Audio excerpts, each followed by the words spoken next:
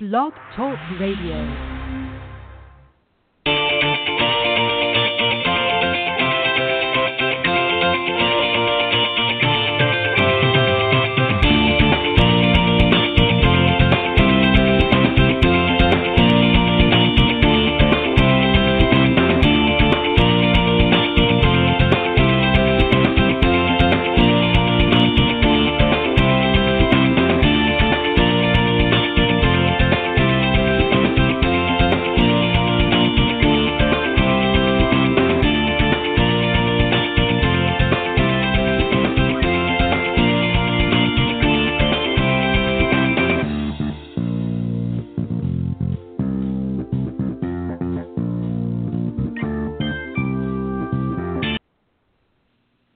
All right, good evening, everybody, and welcome to Golf Talk Live. I'm your host, Ted Odorico, and as always, we have a great show for you tonight. First and foremost, coming up, we're going to be starting with a kind of a special Coach's Corner with my very special guest panelist tonight, Bill Abrams. Of course, you all know by now he's been on the show a number of times, not only as a guest, but also as a panelist on the Coach's Corner. And he and I are going to talk a little bit about how to network on the golf course for those of you in business out there, and also maybe help some of our fellow professionals out there as well. A little bit later on the broadcast, I'm going to be joined by my very special guest tonight. Very excited to have this gentleman on. AJ Bonar, you might recognize him from a number of years back. He did a lot of infomercials and that on the Golf Channel and on other publications and that. He's head teaching professional at, of course, AJ Golf School out in California. And we're going to talk to him about all kinds of things a little bit later on. But let me just remind everybody, of course, on Thursday evenings we are live from 6 to 8 p.m. Central here on the blogtalkradio.com network. And obviously the quickest way to find this is go to blogtalkradio.com and up in the search key type Golf Talk Live, and that will take you to the main page. And, of course, we'll be front and center.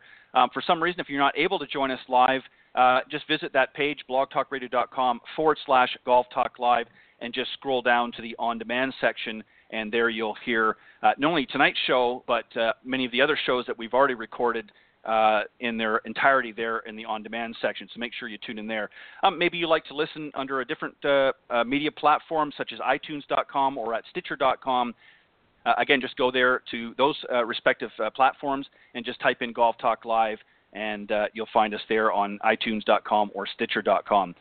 I always love to hear from you. You're welcome to call in and speak with either myself or the guest at any time during the Thursday night broadcast. The number to call is area code 646-716-4667, or you can certainly email any questions or comments to me personally at ted.golftalklive@gmail.com. And if you're somebody in the golf industry and maybe you'd like to come on, you've never been on the show, and you'd like to maybe share some thoughts or ideas that you think might be beneficial to the audience. You don't necessarily have to be a teacher professional or even a golf professional. You might be somebody that's maybe more of an entrepreneur, or maybe you've written a great book that talks about golf and maybe some of the theories or some of the different issues and concerns in the golfing industry today that maybe you want to come on and talk about. Again, reach out to me at ted.golftalklive@gmail.com, and I'll be more than happy to talk about it with you and work you out in the schedule here. Only got a couple of months left for this year, and then we're going to be closing out. I'm probably going to be ending about, I don't have the exact date in front of me, but probably somewhere around the middle of December, just to let the folks know so I can take a little bit of a break for the holidays through December. And I don't have the official start date in the new year in 2018, but it'll be sometime probably closer to the middle of January, in around that time frame, just to give me a little extended break and to get ready for the new season. But lots of great guests going to be coming up in the new year. Very interesting shows. I think you'll all enjoy it. So make sure you keep sticking around and tuning in each week to Golf Talk Live. Also update every week on social media on Facebook.com/Golf Talk Live blog. Make sure you have blog on the end there. Update on there also on my personal page, LinkedIn.com under my personal page there as well. And you can also follow me on Twitter. I keep updates there as well regularly each and every week. Ted and Buck, CEO, and CEO, of course, is in capital letters. All right, so let me, as I mentioned, we're going to start with Coach's Corner. It's a very special Coach's Corner tonight. Just Bill and I are going to be handling the panel discussion here. And let me just tell you a little bit about him, and then I'll bring him on. He's very patiently waiting for me here in the wings. So Bill Abrams, as I said, has been on the show many times. He's a PGA professional and owner and director of instruction at the Golf Solutions Academy up at Balmoral Woods in Crete, Illinois. And a new venue, if you will. He's also going to be in this winter at the Golf Channel Academy at TPC Eagle Trace, which is in Coral Springs, Florida. So I'm sure he's very excited about that. We'll ask him about that when he comes on. And he was also named 2017 Central Illinois Chapter's Teacher of the Year. So lots of great things happening in the world of Bill Abrams. So we'll talk to him a little bit about that as we go along through the evening. But in that moment, let me just, Bill, welcome back to Coach's Corner. Ted, it's a pleasure. Thanks for having me again. I really enjoy the time we have to chat, and looking forward to tonight's conversation. Yeah, I think it'll be a good one, and thank you for joining me. And we'll have a great time as always. Very quickly before we start, let me just, because I sort of led into that a little bit, tell us very quickly, you're going to be at TPC Eagle Trace in this coming winter. When are you going to officially be there, or are you already on your way there now? And also talk a little bit about being named the 2017 Central Illinois Chapter Teacher of the Year.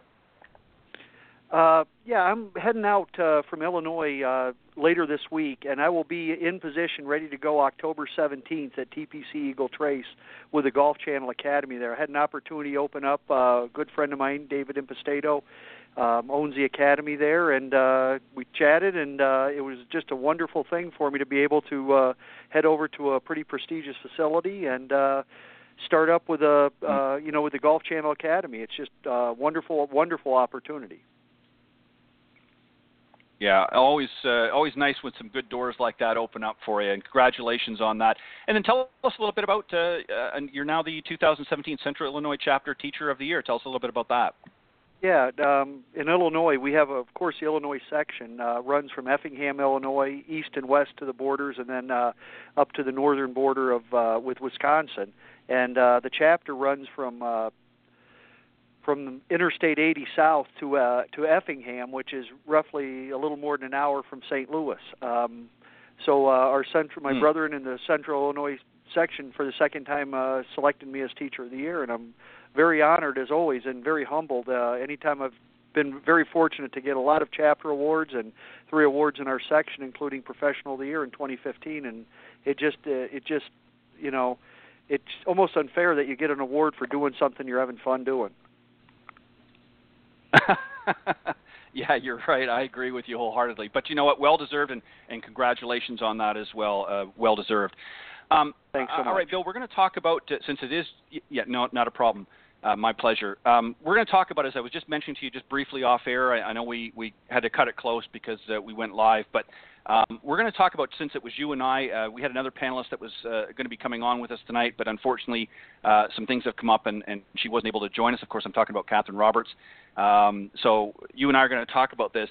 And this was actually, Bill, a discussion that I actually had on Tuesday on my other program, Women of Golf, with LPGA professional Cindy Miller. And we started this dialogue a little bit earlier, and I think it's a good one because there's going to be a lot of people that are going to fall into this category.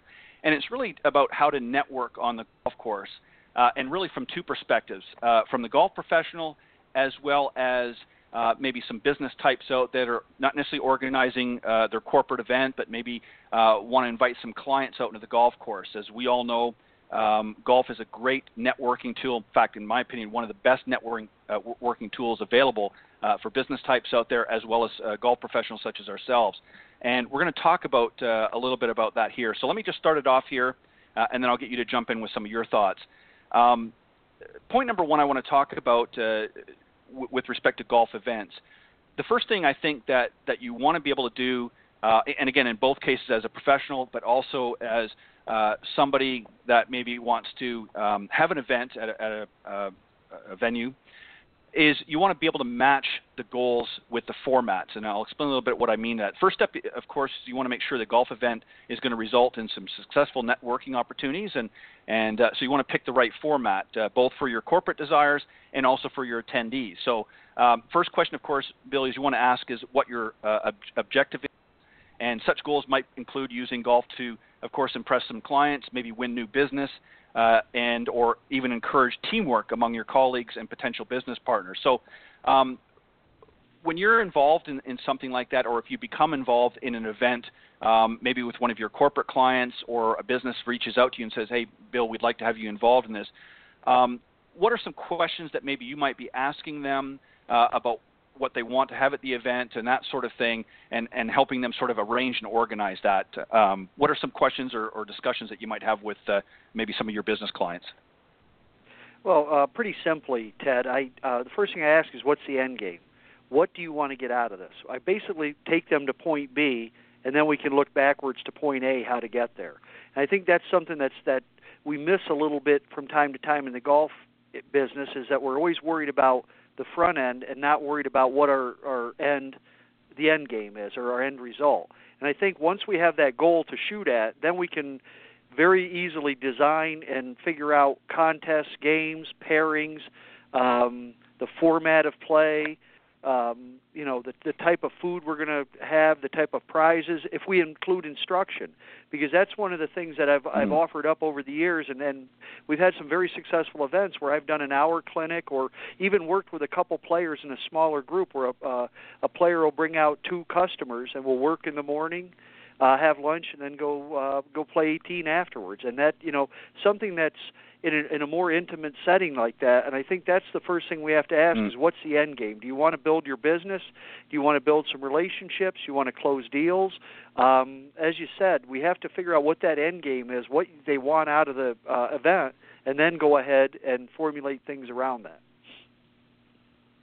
Yeah, well said. And one of the things is, let me just give the folks an example out there, is you want to make sure a couple of things, as Bill just pointed out. You want to make sure, first off, the event, you want to make it relaxing for the folks that are there, regardless of whether it's a large event or a more intimate setting, as you suggested, Bill.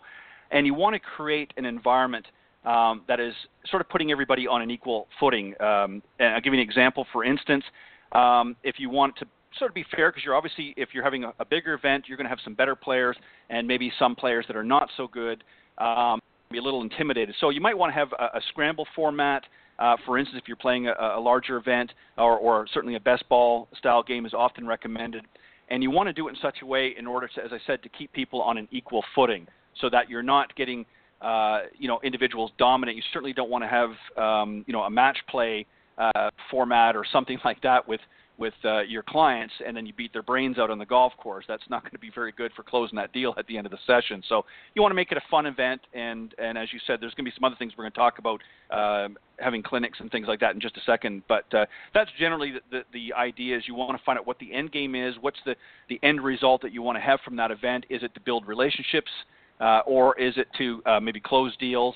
Or maybe is it just kind of a way of introducing and prospecting a little bit? So there's a lot of different things that you want to do, and you want to make sure that you match your goals and formats together so that it's going to be conducive for whatever your end game is. Well said, Bill, and thanks for that input. Number 2 point that I want to talk about, Bill, is the importance of proper etiquette. And that is not just etiquette as far as how you actually play, but how you conduct and handle yourself out on the golf course. Let's talk a little bit about that as well. Ultimately, it's meant to be fun and a more casual way to connect with peers and partners. Maybe a couple of do's and don'ts, if you want to throw some in there, Bill, as far as from a client's perspective or a host of the event. You want to make sure that, especially if you have other attendees from your organization there representing you, you want to have some do's and don'ts while you're out there. So maybe touch a little bit on from your perspective, and then I'll add a few as well. Yeah, I think the first thing is, and I find this with players all the time, they're very nervous of what the other player's perception is of them. And I think that goes a long way to that etiquette for the do's and don'ts. Nobody, in the bottom line, nobody really cares how you play except for you. And it, as right. simple as that. Be mindful of yourself and be able to, control your thoughts, control your actions. That way, it allows you to play your best. The problem is when you're trying to impress people with your game, then it becomes, it becomes a little bit more difficult, and you get into some mental areas that are going to drive you crazy on many, many different levels. And I don't have time to get into them all. But I think one of the things that you right. have to remember is just go out and play. It's a game. It's not a feat. It's not a conquest. It's a game. We play games. Go right. out and play and enjoy yourself. I think that's the biggest thing that I find players with phobias, they're worried about doing this. Don't do this. Don't do that. Don't do this. No, go out and play and enjoy yourself. I think that's the first thing. That if you keep that in mind, it's a bit like the golden rule: do unto others as you'd like done to you.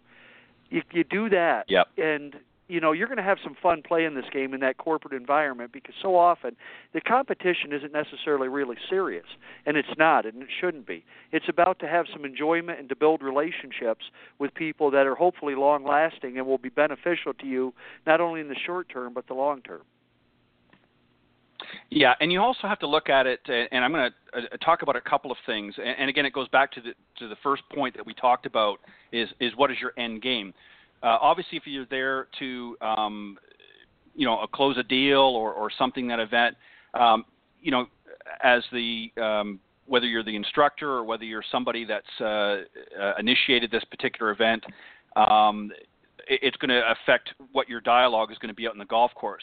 If you're sort of prospecting and just meeting new prospects, one thing that you don't want to do, and again, we'll touch a little bit more in this later in the last part of the segment, but the last thing you want to do is to be just hammering home everything about your company the whole 4 or 5 hours, whatever you're going to be out there for this particular event.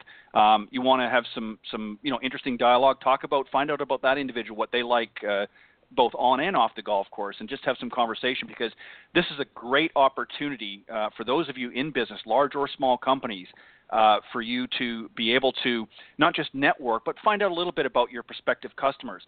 Is this somebody maybe you really want to do business with? You might get out there and find out this person's throwing their clubs all over the place, every bad shot they make, has a quick temper, maybe throwing a few expletives out there, Bill, and you might want to take a second look and think, whoa, I don't know if I really want to do business with this person if this is how they handle themselves in a fun environment.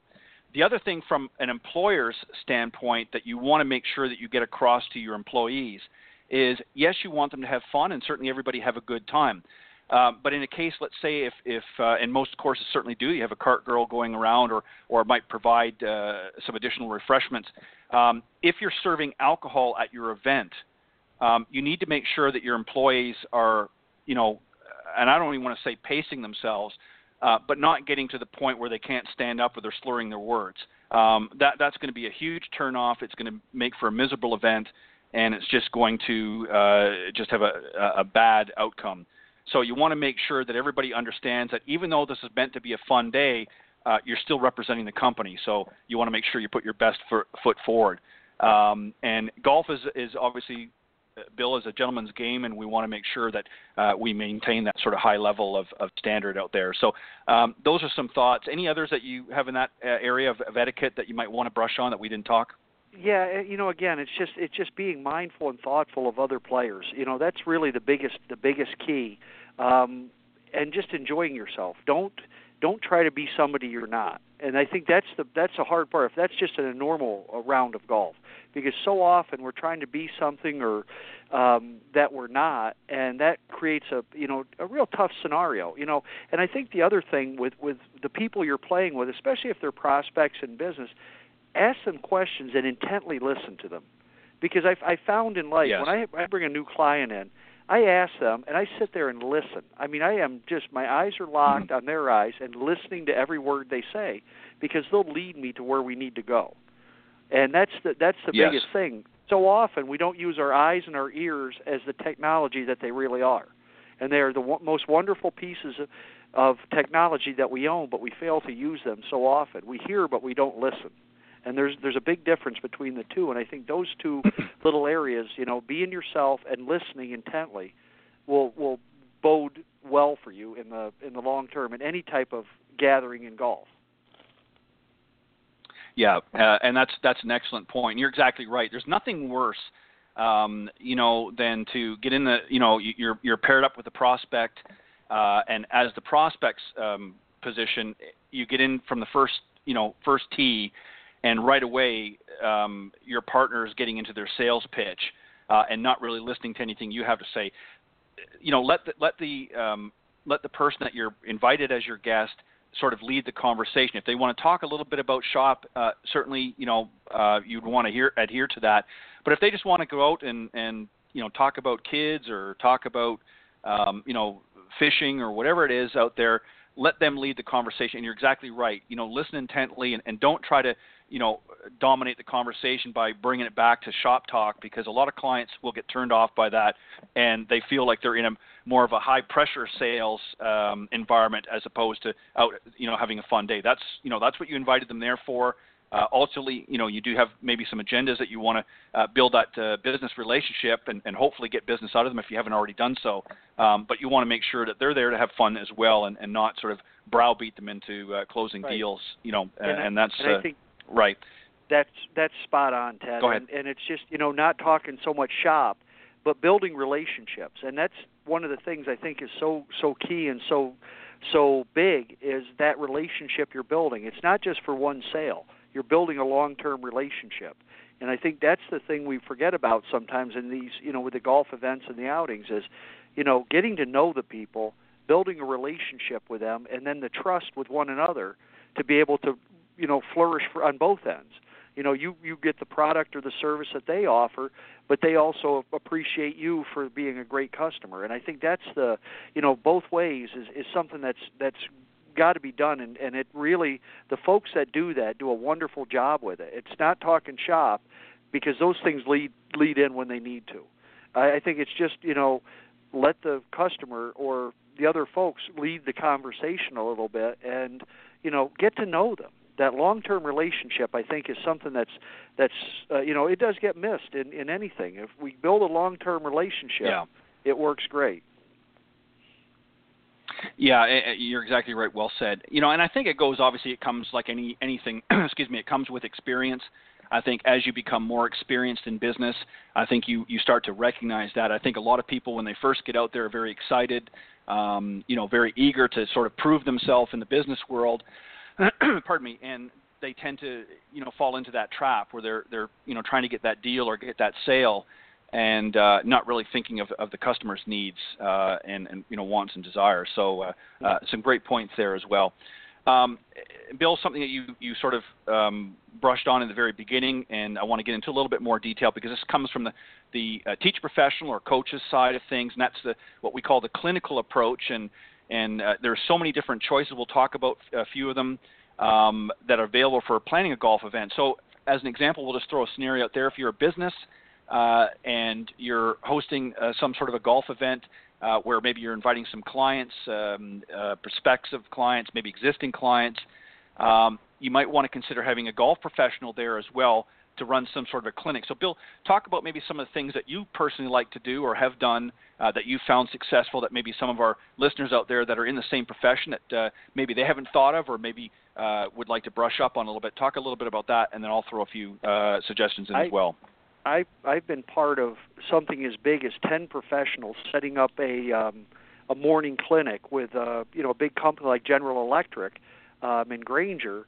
We do stations with all the players, work on different aspects of their game, and then have lunch, and then go out. A professional's paired with each group and play. The professional plays their own ball, and then the group plays a scramble for a half scramble, Texas scramble, whatever you want to call it, for a fun day. And I think there's all kinds of opportunities, but there's also little areas where I can have one client bring out 6 customers, 3 customers. We work for 3 hours or so on something that they want to do in the morning: driver optimization, short game, overall swing, course management.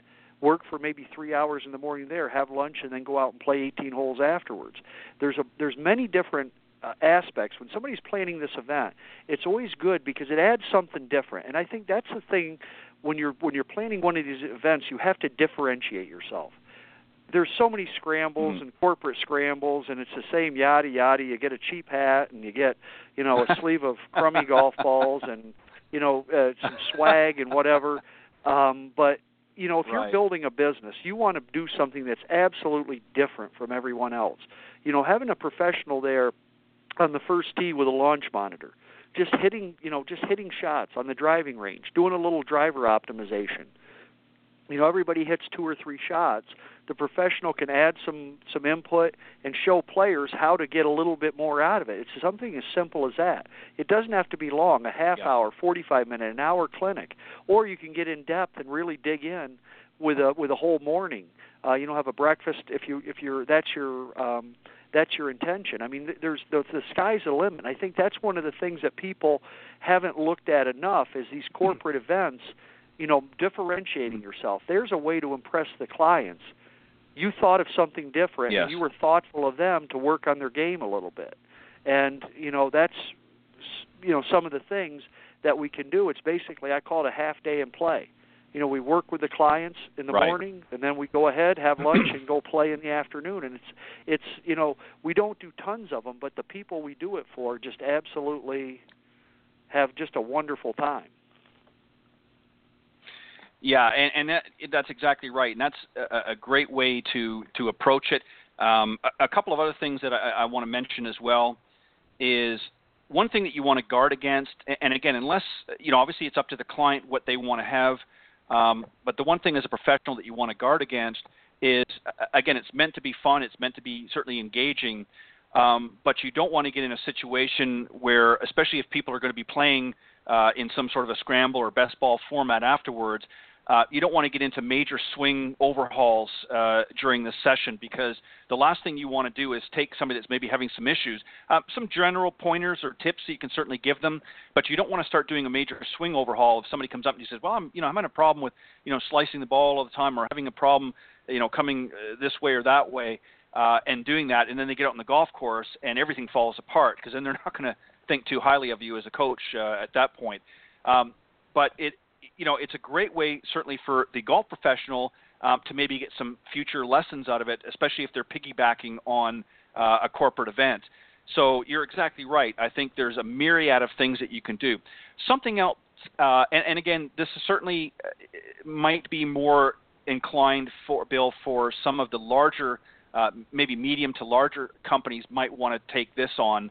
But something else that I found to be very, very successful, if you're wanting to not just have all of the focus and attention maybe on your products or service, and that is bring in a charity of some sort. In other words, make your event about helping a local charity. So in other words, it's kind of a fundraiser at the same time as a corporate event, and a lot of prospects and a lot of your clients, as a business person that you're looking at, will look very favorably about, at your organization if they see that you're giving back to the community, especially if it's a smaller community and there's maybe some local charities. It might even be a softball team, maybe needs to raise some money for jerseys. So you might want to offer some sort of a draw or something at your event that's helping out a local school or girls and boys club, something to that effect. So there's a lot of different ways that you can draw other people from, and it's a great way to draw attention to your organization through media. You can let the media know that, say, I'm having a golf event here. It's not just about schmoozing with the clients. We're giving back to our community. And a lot of times you'll get some free publicity that way as well, which ultimately shines very favorably back to your company, to your organization. What are your thoughts on that? Yeah, I think that's a great idea. There's all kinds of add-ons you can do with drawings and even on-course contests. There's some neat things that we can do. One of them for raising money that I've used in the past is I call it birdie or bust. We find a par 3 where the green is fairly visible, and I'll have them cut 5 holes in it. And generally they're going to be in a diagonal from front left to back right. And the players make a bet that they're going to make birdie on the hole. And they can, once they get on the green, they can putt to any hole. And that is I mean, it's just everybody. It looks like as a player, you're up there, you're dripping from your jowls, because it's like you can make 2 anywhere. And the thing is, it's right. really a good challenging thing. Everybody has a chance to do it. You get the ball. I mean, if you make 2, then you get you double your money and get it back. The other way, it goes to everything goes to the charity, which I think is just a wonderful. It's a neat it's a different kind of game, and there's all kinds of things that you can do. Penny raffles, you can do anything, drawing numbers. I mean, it's just it's a great thing. You can have a junior golfer out there. Say if it's outdrive the kid, and but you have to have a kid that can pound it, and people, it's some neat things that you can do. There's all kinds, if you open your mind to it, there's all kinds of ways you can raise a little money for charity, kind of on the side with the business, without really being, overly egregious with it, because I think that's one of the problems sometimes. It's, you feel like, at some of I've been to some events for charity, and it's like Jesse James. Every time you turn around, they want $20 from you, and at some point, I'm all for giving to charity, but you have to be a little bit more subtle at times, I think, to make things work the right way. Yeah, and for some of the larger corporations out there that might be in a little bit better position, that might be fine. A lot of times they might have a raffle or a draw. They might even have the name escapes me off the top of my head right now, but a silent auction. Sometimes they'll have some memorabilia or something. They might have a silent auction. So there's a lot of great things to do there. The other thing too that you want to kind of keep it a casual, environment. A lot of times a barbecue lunch can be good as well, or depending on where you are, as opposed to maybe a more formal sit-down type of meal. This way, it gets everybody up. They're moving around. You're mingling, and you want to make sure, especially for some of the larger companies, you want to make sure that if you have support staff there, or other employees, not just the salespeople, but the support staff as well, have them mingling. Have them make sure that the clients are being looked after. Asking questions. Is there anything that you need that we can make sure we get for you, and that sort of thing, and also make sure that the venue, that the course that you're having it hosted at, they're also aware as well, and they're engaged. And obviously, I know sometimes they can spread themselves a little bit too thin, but you might even want to see if maybe they've got an employee at the golf course other than the pro that may be involved as well. To give the clubs a little bit of extra exposure as well. Talk about some of the things that go on at the course that maybe for some that maybe aren't familiar. So a lot of great things, a lot of great opportunities there. And I think really, as you said, Bill, there's a lot of missed opportunities out there, even for small businesses. And let's just talk a little bit about that. I think a lot of people are under the misnomer that you have to be a big company to have this huge event, but that's just not the case, correct? I mean, you can be a small business person and still take advantage of some of the things that we're talking about. Talk a little bit about that. Well, a few things that we have available now here at Balmoral Woods. We have on-site embroidery. We have a smaller event, say 12 players. Sometimes when we order big lots with logos and things, you can't get that. We can literally do 12 pieces with somebody's logo on it with shirts. Always ask the questions, because nothing is out of the realm, and things are not as expensive as you think they are. Because a lot of times we have a perception that unless you have a big group, you're not going to be able to get any type of reasonable pricing on anything, and that's just not so. We do a lot of groups of 8 to 16 to 24 to 32 players. They're not large outings, but it is the U.S. Open and the Masters for those companies. And sure. A lot of times that smaller group, it can become closer knit, and you can end up with better results in the end game than having a gigantic event where everybody is more or less a number, where people are not a name. And I would say sometimes, yes, from an owner's aspect, from the owners of our club here, Hits Incorporated, they love the big outing. But also, if I do 10 smaller ones, now all of a sudden those little groups, they build little relationships within themselves, and then those little groups may end up having their own little group that has an event. So I think the biggest thing is going back to what I was saying about the embroidery. I've done the events with GE. That event wasn't even huge. It was only I think I want to say it was like 48 players, maybe 50 players at max.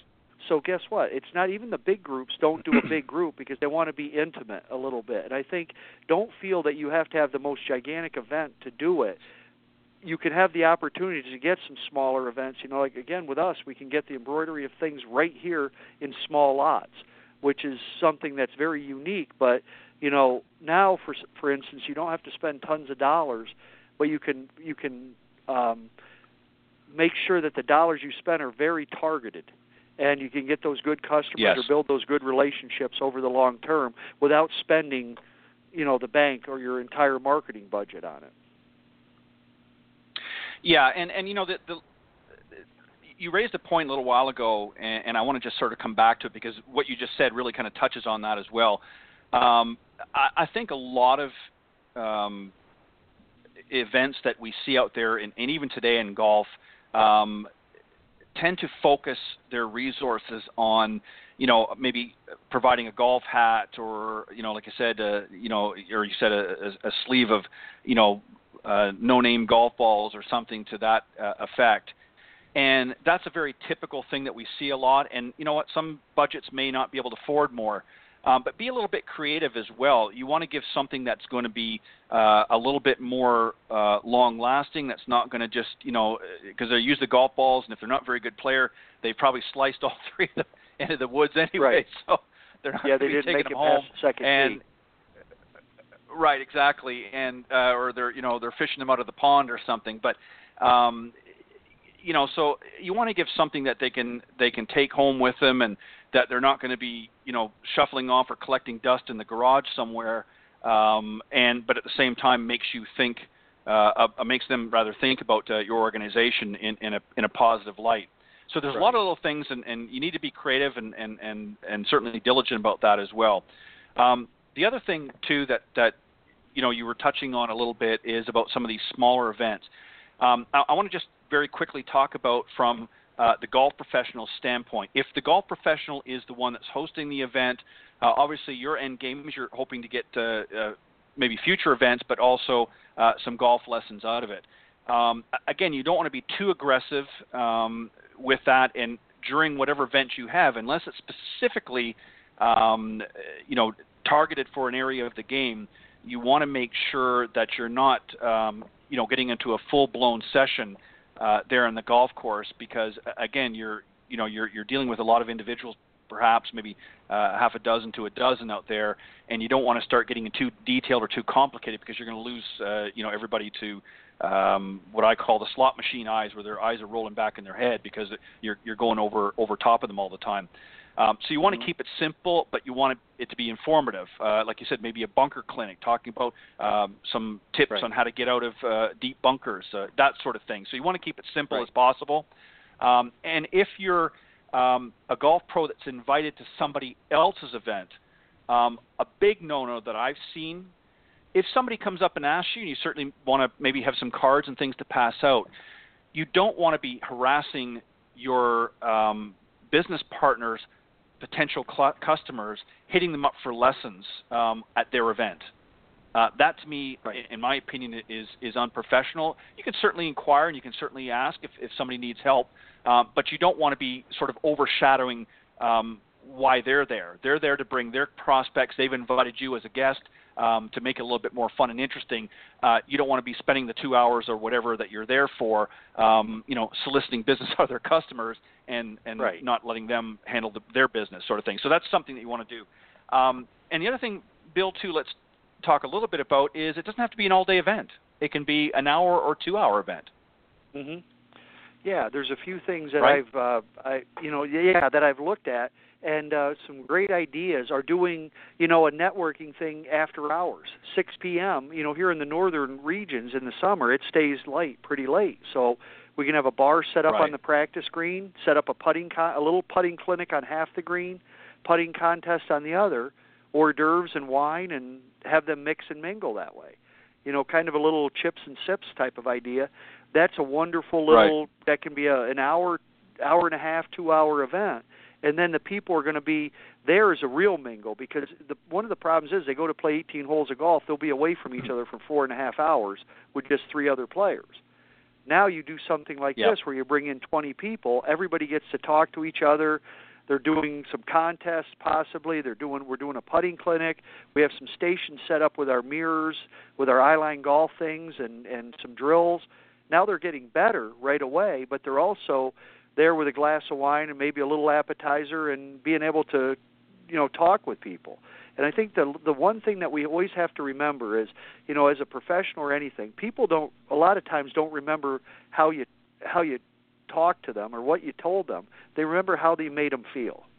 And when we can make a player feel so much better about their game, it's just absolutely, it's changing. And the same thing can be said as we're helping one of our customers bring new clients in. If we can engage them, we can educate them and entertain them and make them feel good, the likelihood that they're going to do business with our customer is great, but it's also very great that they may bring some people to us to do business with us.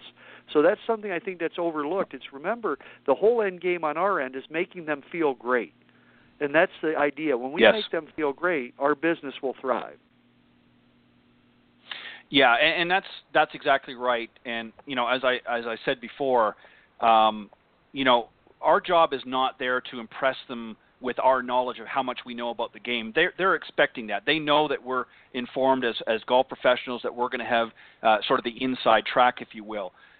So it's not there to try and impress them with all kinds of stats and figures and our vast knowledge of the golf game.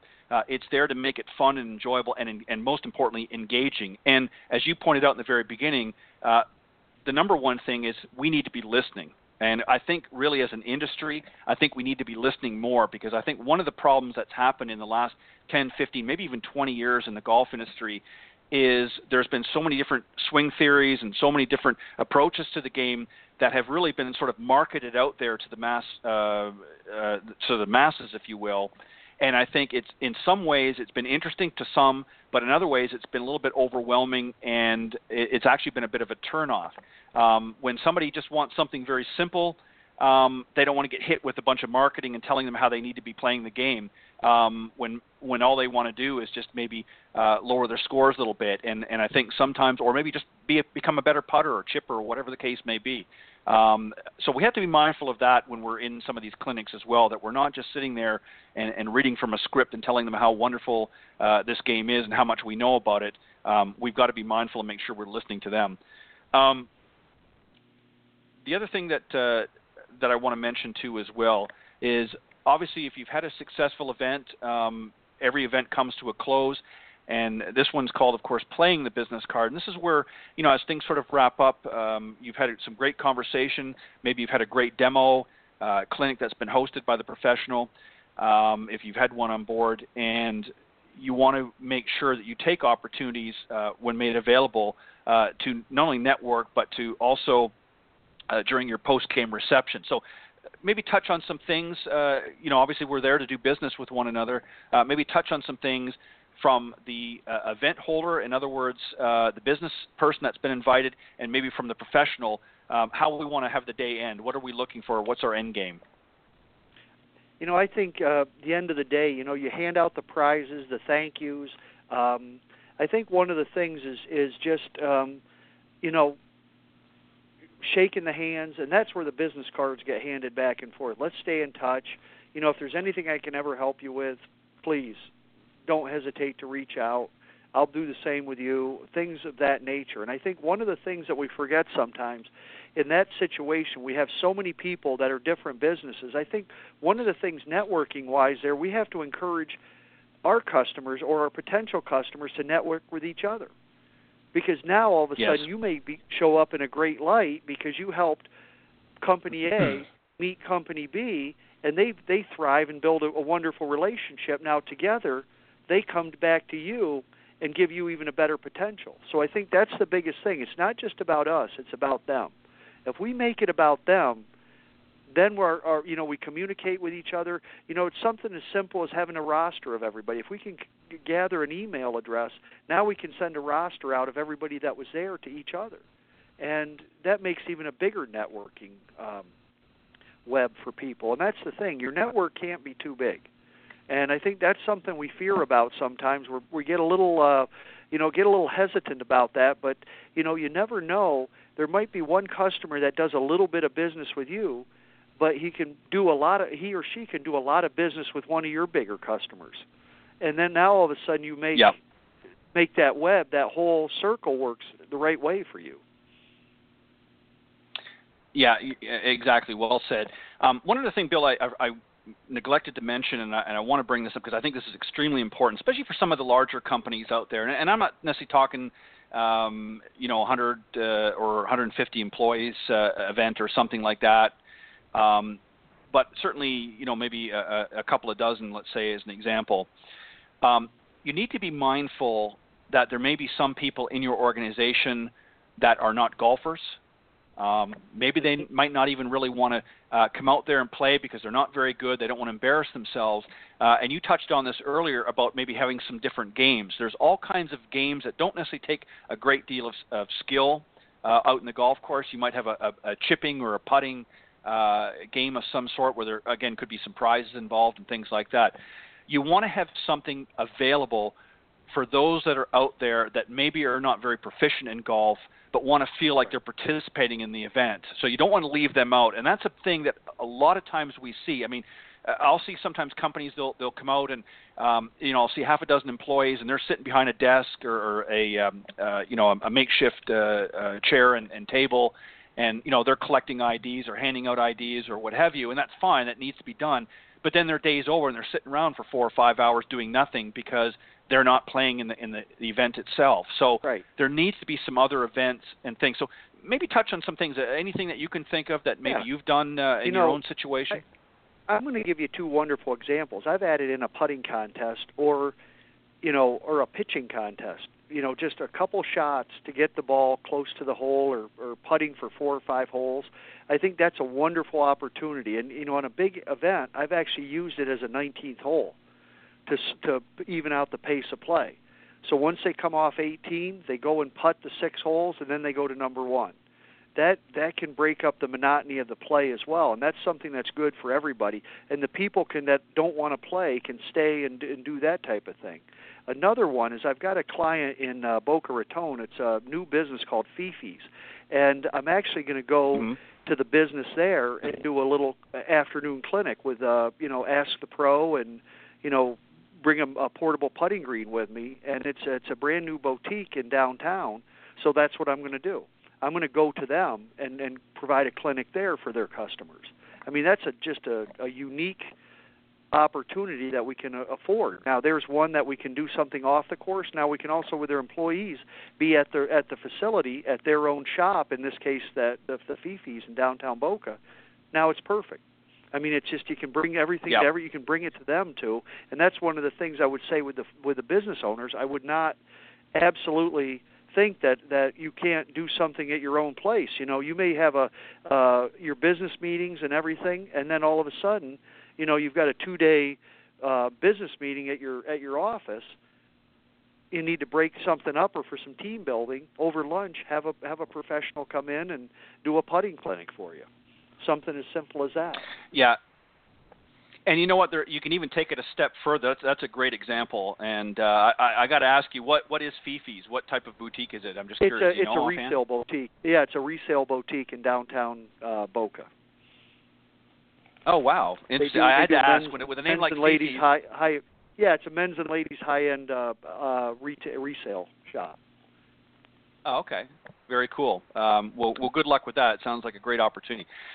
Another thing as well, too, that just to take it a step further is, it doesn't always have to be about golf events. This can sort of fall in suit to, as an example, another opportunity that maybe some pros may not even have thought of this, but a lot of companies might have seminars. And there's nothing worse if you've got to be in a full-day seminar or even a weekend seminar if it's for some of the bigger companies. And you're in front of your laptop, and maybe you've got some of the executives up there talking about different product lines coming out, and it can get pretty boring. So a great way for a company, if they don't have time or don't want to schedule an away event over at a local golf course, with the different social media platforms out there, you can actually have a golf pro piped in via Skype, via whatever medium platform you want to use, to that event, and they can actually host a clinic or do maybe even a question and answer thing about golf, just to sort of break up the daily monotony, and can do it very economically. And it also, the pro can do it in such a way that he or she doesn't have to take a lot of time away either. So they can do it with just a simple camera, and whether it be a golf tip, they can have an assistant with them out there, maybe an assistant pro out there with them on the range, and just talk about some things, and just maybe might do a 30-minute clinic just to sort of break up that seminar or webinar, if you will, for business as well. So that's another option for the pro to be involved without having to take the company off-site to a golf course if they don't have it in their budget or time to do so. So just some thoughts for that as well. Any other things that you want to throw in the mix there, Bill? That's the idea. And I think, as anybody opening a new business, they can really find some, with very inexpensively find some ideas like that really, again, it's about being unique, making their customers and their potential customers feel wonderful and giving them a good feeling, while at the same time doing something that's absolutely unique that no one else does. And I think that's where we can differentiate ourselves when we run these events, is you do it differently, and people will remember how you made them feel and how the event was. Right, and you got to do it with a little bit of sense of humor in that too. A great way, again, if just taking that last scenario that I gave, something else that you might want to do, especially if the event has been set up, weeks or months in advance, you can get the employees to submit questions to the professional of things that they would like to see demonstrated or talked about, so that they've got it. And then you can even say, well, Bob from accounting wants to know how to handle this scenario, and then you go through some of the scenarios there and talk about that. So that kind of engages them. It makes them feel that you're listening to some of their suggestions or inquiries, and you're speaking directly to them in a lot of different creative ways. So, I mean, there's a myriad of things that you can do, and this was a discussion I thought would be interesting to have and get a little bit more meat on the bone, if you will, Bill, just because there are so many opportunities, and we've got to be creative in this industry, because it can't be just all about playing 18 holes all the time. We've got to find new and creative ways as an industry to be competitive, because there are so many different industries out there competing for that dollar, that if we don't sort of step up our game, no pun intended, we're going to fall behind, and unfortunately that has happened in some way. So a lot of great suggestions that you had, Bill. Anything else that you want to do before we close off? Well, I just want to touch back on, because it's always asked, there's a perception that getting merchandise it's too expensive to do. And I think one of the things that a mistake that I see people making, and I have fortunately not done this myself, I learned very early on, with my own apparel, with my own logo on it, I want to only use products and brands that reflect the image of my company and my brand. And I think that's something that people overlook sometimes. They go for the dollars versus the image. And I think that's one of the things you have to do. You have to select brands of the things that you're going to put your logo on that match the image of your business. If you're a multi-million-dollar business and you put your image on a very cheap product, that's the thing that's going to reflect on you. So I think that's something to always ask about and look, because the pricing on that stuff is not, especially even if you go through your own golf shop, they're offering discounts like crazy. And I think that's one of the things you have to ask about, because they're going to be able to get you green grass, high-end product at a very reasonable price if you will speak with them and give them an opportunity. And I think that's an error I see a lot of people make. They don't put their logo on products that match the image of their company. Yeah, and you're exactly right. I mean, I don't know how many times, and I'm sure you've seen it as well, and you go to an event and, whatever product that they may have, you can tell. And I understand people have limited budgets and that, but I think sometimes it's better not to have some of these little gadgets and things like that at an event. To be honest, I would rather have a keychain with your logo on it than to have a hat that is going to fall apart, the first windstorm or the first rain, and they've stamped this logo on there, or a sleeve of XO golf balls that they've just fished out, as I said earlier, out of the pond, that that there's not a lot of expense put into it. I would rather have something that's a little bit nicer quality. I'd rather have a pen. I've been to events where they gave out a very nice cross pen with their bit embroidered across it. That was much better. It was something I can use day to day, as I'm writing checks or filling orders or doing whatever, than, as you said, a cheesy hat or something like that. So, right. Great. Right. Well, great discussion. I think we broke a record here. I think that's the fastest hour we've had on Coach's Corner that I can recall in a long time, and there were only two of us on the panel. So that was a very interesting discussion. I hope you enjoyed it, Bill. But I want to give you just the last couple of moments before I move on, just to remind everybody how they can reach out to you and just to refresh their memory where you're going to be this winter. Yeah, I'll be at with the Golf Channel Academy at TPC Eagle Trace in Coral Springs, Florida, which is just a bit northwest of Fort Lauderdale. It's a pretty easy trip west on the expressway to the Sawgrass Expressway and on the Atlantic Boulevard exit. And it's a real easy trip. Wonderful facility. You can reach me at BillAbramsGolf.com is my personal website.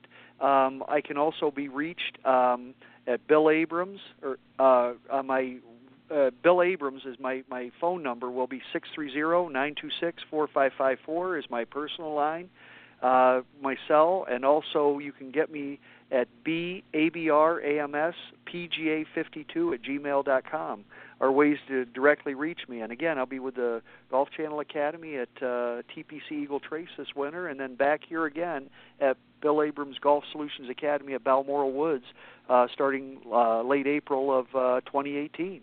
Looking forward to helping everybody out, and as my motto says, I specialize in making players smile. And again, making people feel great about their golf games. Yeah, and what a great motto as well. Well stated. Well, Bill, as always, I want to thank you for joining me tonight on what I consider a special Coach's Corner. I've really appreciated having you over the last several months jumping in and throwing your hat into the ring. It's always a pleasure. And I know I haven't looked at the schedule, but I think you might be on for at least one more before the season ends. And I hope that your schedule will permit in 2018. I'll be sending them out. Just for those that are tuning in that have either been on or maybe would like to be on, I'm going to be sending out probably very early in November. I'm going to be sending out the Coach's Corner schedule for 2018. Of course, it'll be a blank schedule with the dates that will be having that particular segment of the show. So if you're interested, if you've been on it this year or previous years and you want to throw your hat into the mix as you were, I'll be sending that out sometime early in November. So, Bill, I hope you're going to be able to squeeze me in your schedule next year. I hope you won't be too busy. Certainly will. It's always a pleasure. It's always a pleasure, and thanks so much, Ted. Well, you do a wonderful show, and it's great topics, and things. It definitely provokes some thought, hopefully, with our listeners, and helps them find a little different way to think about things.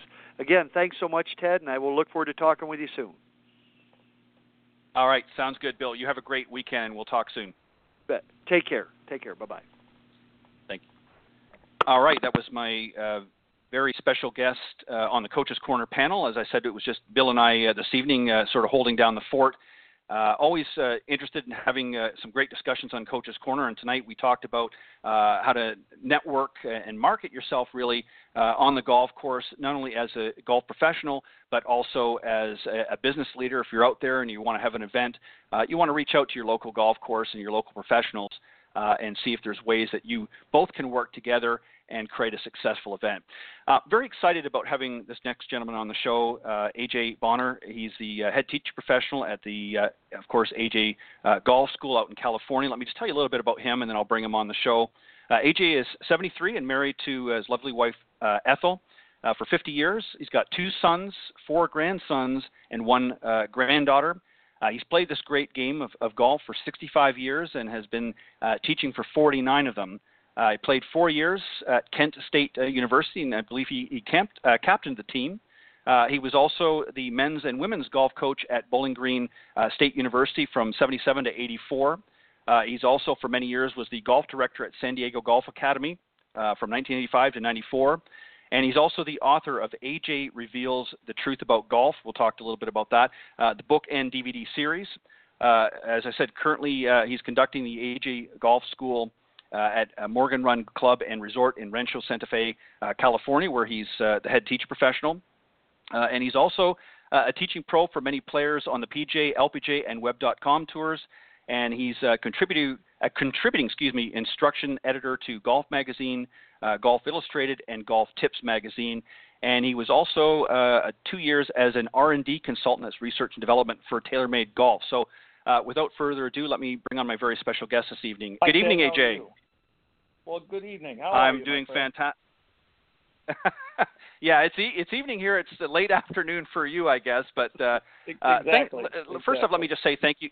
Yeah, AJ, let me just say first off, thank you very much. I mean that sincerely for coming on the show and doing this tonight. I've been looking forward for the last several weeks since this was put together about having you on the show. I remember, of course, many commercials and infomercials that you've done over the years talking about this great game that we both love. So I'm quite familiar with who you are, but some of the folks out there may not be. So we're going to talk a little bit about you. Before we get into some of the questions tonight, what I would like to do, if you don't mind, is just maybe share a little bit about the backstory, about how you got into golf, what sort of got your juices flowing about this great game. Well, my older brother, he's 3 years older, Terry, he got interested in it. We grew up in a neighborhood where we all played baseball and basketball and football, and everything we did, we played every sport there was. And he got hooked on golf as a caddy. And anything he did, I wanted to do. And so he was big brother. I decided we had a municipal course. We're from Steubenville, Ohio, and steel mill town just west of Pittsburgh. And we had a 9-hole municipal golf course. It cost for juniors, it cost 39 cents to play or something. I remember. it was not very much. Wow. So my dad bought us a summer membership each summer for the students and kids that we could do that. And I just spent all day there trying to learn how to hit a golf shot. And I remember on the 6th hole, we called it Goat Hill, and it was Bellevue Golf Course. I remember hitting a 6-iron, the likes of which I had never hit before, and I remember thinking, I want to do this the rest of my life. And to this day, I couldn't have been more than about 10 or 11 years old, and I remember it now like it was yesterday. And it was it's never gone away. It's just been that sensation of being able to make that thing go the way you could make it go. And I tried to find answers for everything, because I learned how to play all those other sports, and we had coaches and they taught us what to do, and we did it. And I played tennis and ping pong and all those games that we played, and I was pretty good at them. You could take the ping pong ball and do fun things with it with that paddle, and it was just great growing up in that community that I grew up in. And it was, but when it came to golf, nobody had any real answers. And I was just shocked. And our parents, my mother was a school teacher. My mother was born in 1913, and she grew up at a time when women didn't have many opportunities. Is that fair to say? Yeah. And so she did everything she wanted to do her whole life. She even became the first woman to solo at the Steubenville Airport and the first woman to get her private pilot's license when she was in her 50s. So she did what she pleased and taught us all the same thing. My brother and me both. My father was a machinist and a tool maker, and he knew everything and could build anything out of anything with any tool. And he taught us when we were very young how to use tools. And one time he told me, I'll never forget it. It was like yesterday to me, even today. He said, "Son, you don't pound nails with a screwdriver."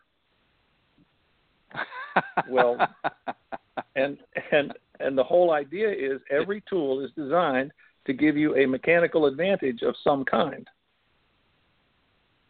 And the screwdriver screws it out, right? And the hammer pounds the nail straight in. Right. You use the tool the way it's made to be used, and you get a mechanical advantage out of it. Now, what we have in a golf bag is a whole bag full of tools.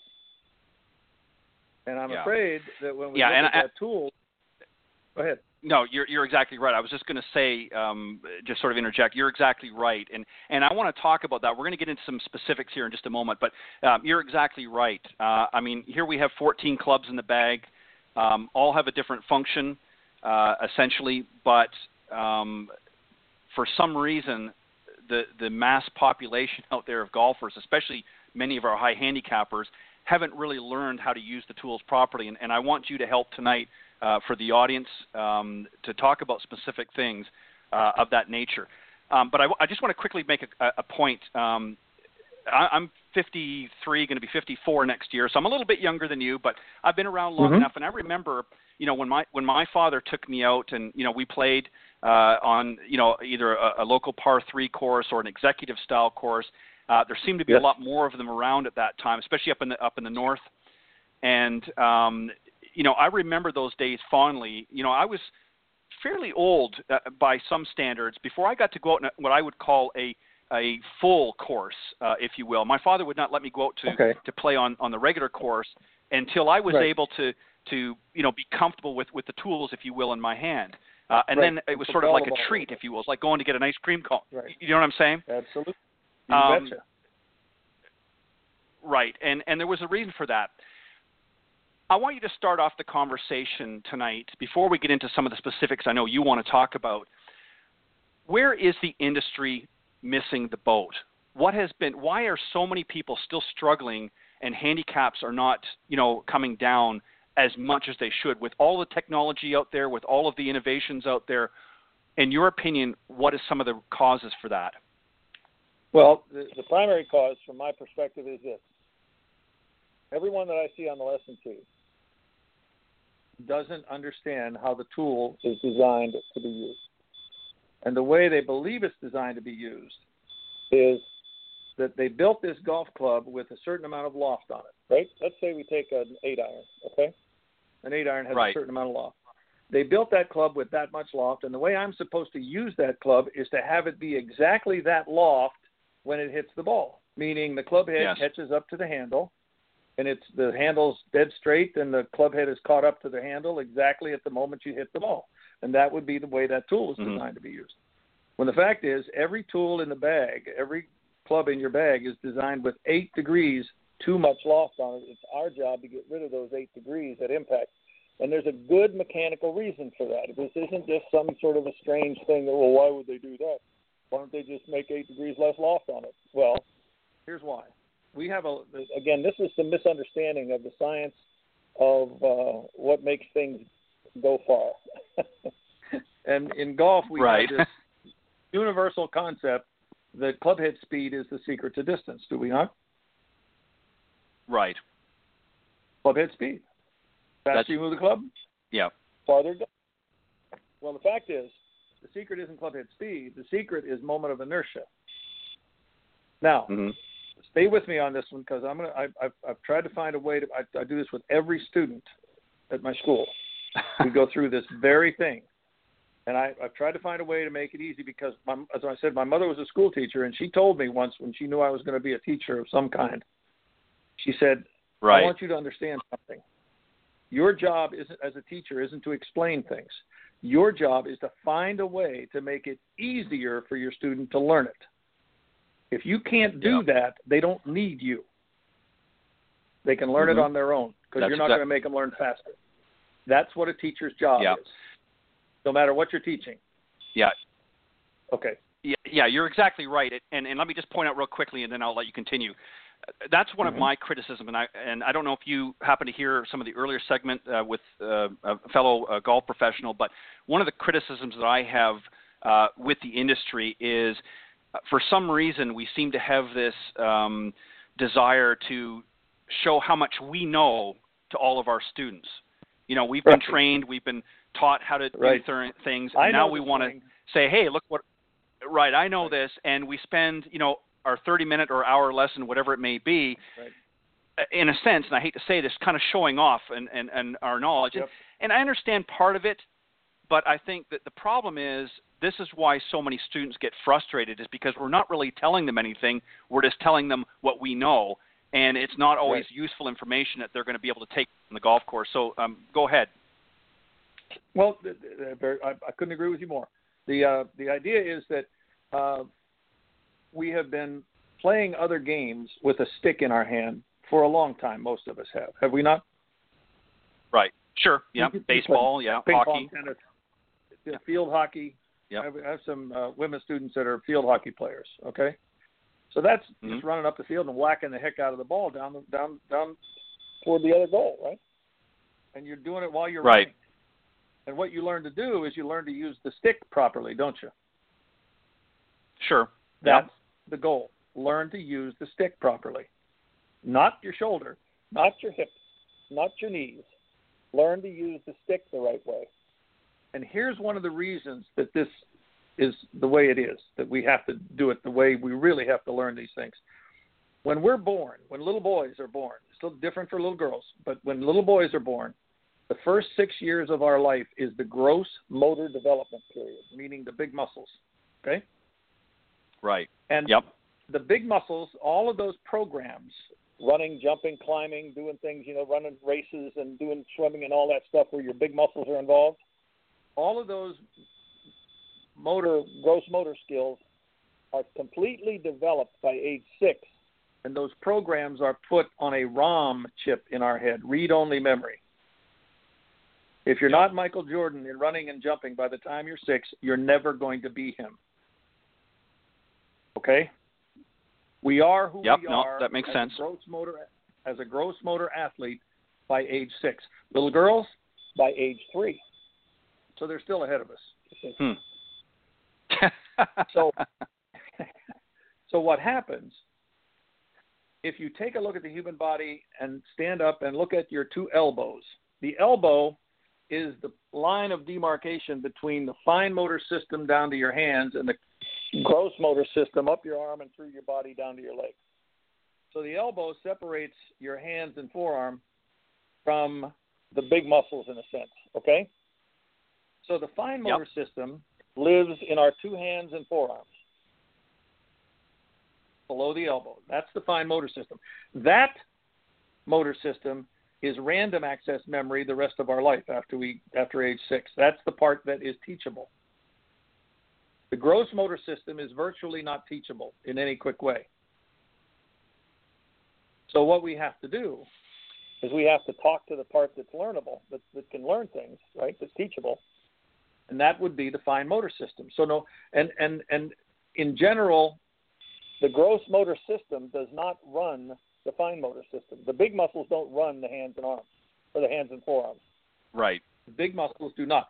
The big muscles react to and respond to whatever we want to do with our 2 hands. So the hands and forearms run the big muscles. If I take a sledgehammer and I have a cinder block up by my left foot and I wanted to hit that cinder block with a sledgehammer, I swing the thing with my 2 hands forward and collide with that cinder block. And if you looked at what my hips and legs and knees do, they would look very much like a golf swing.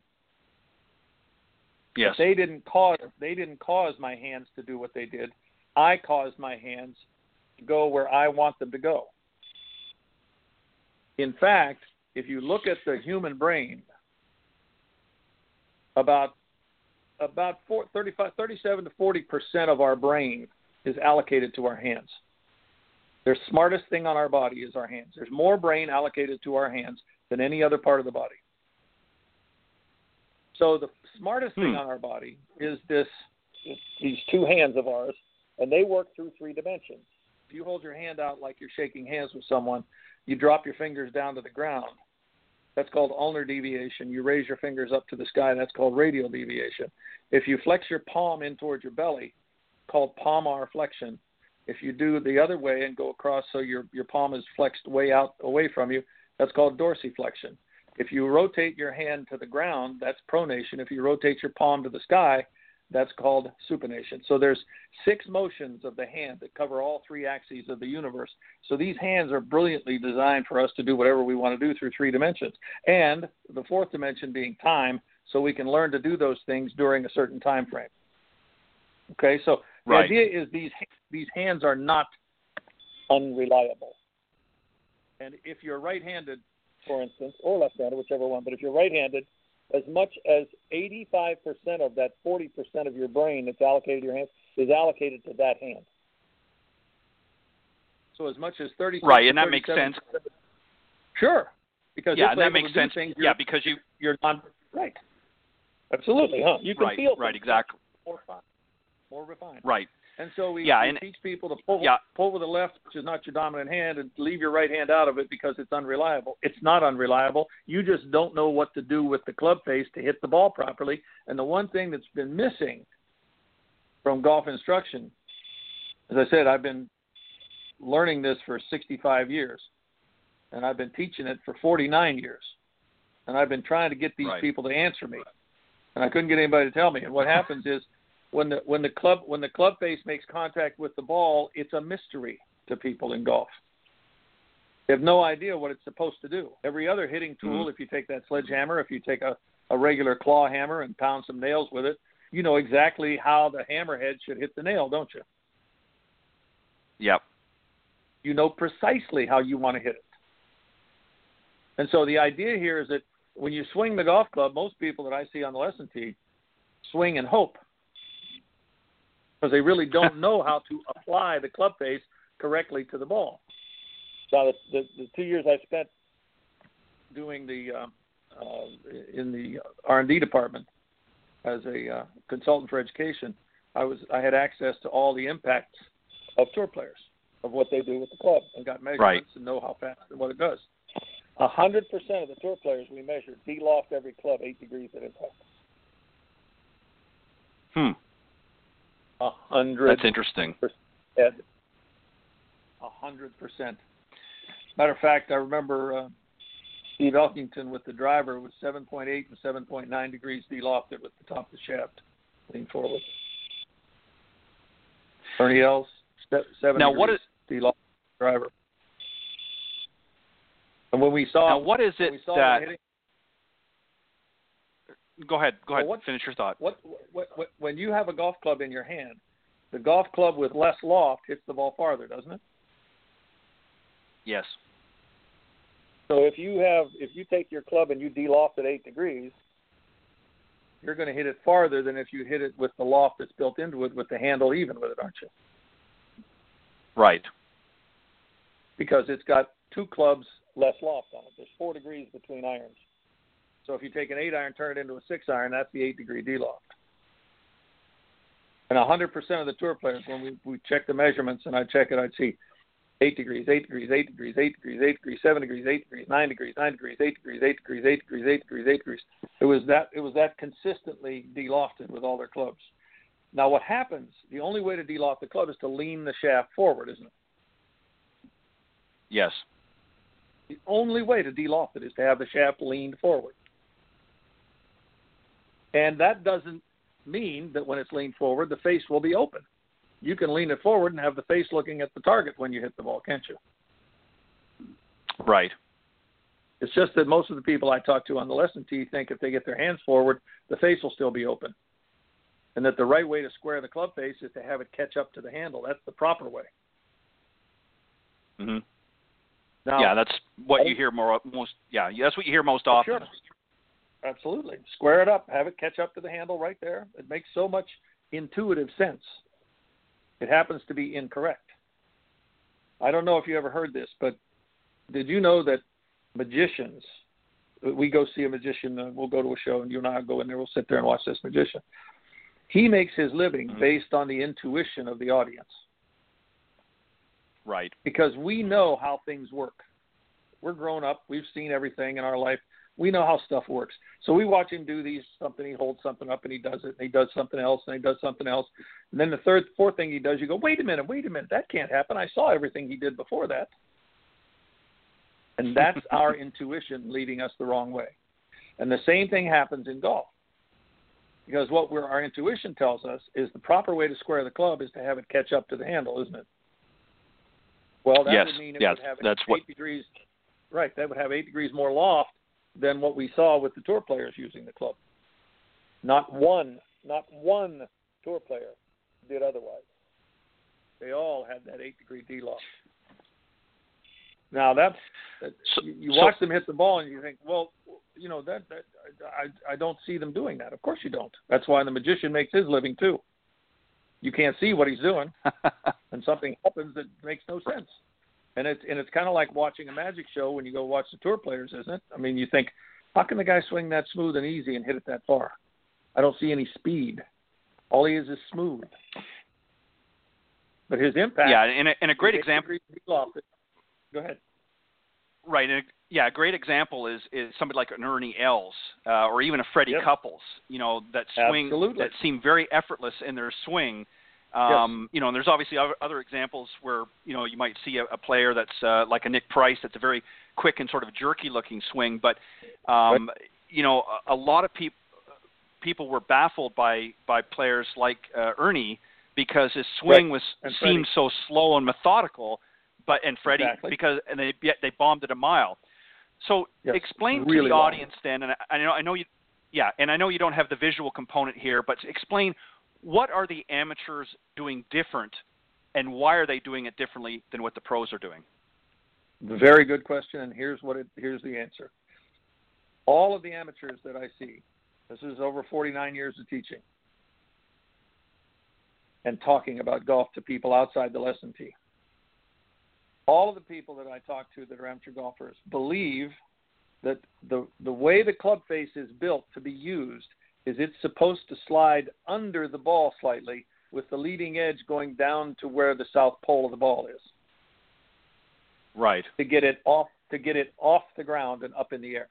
And that the only way to get that ball up in the air is to throw the club head faster than the handle so it goes under the south pole of the ball, the leading edge, right? Right. You see that picture all the time, folks flipping it underneath there. And they do the same thing with the driver, thinking they got to get it to catch up to the handle to be square and hit it up in the air.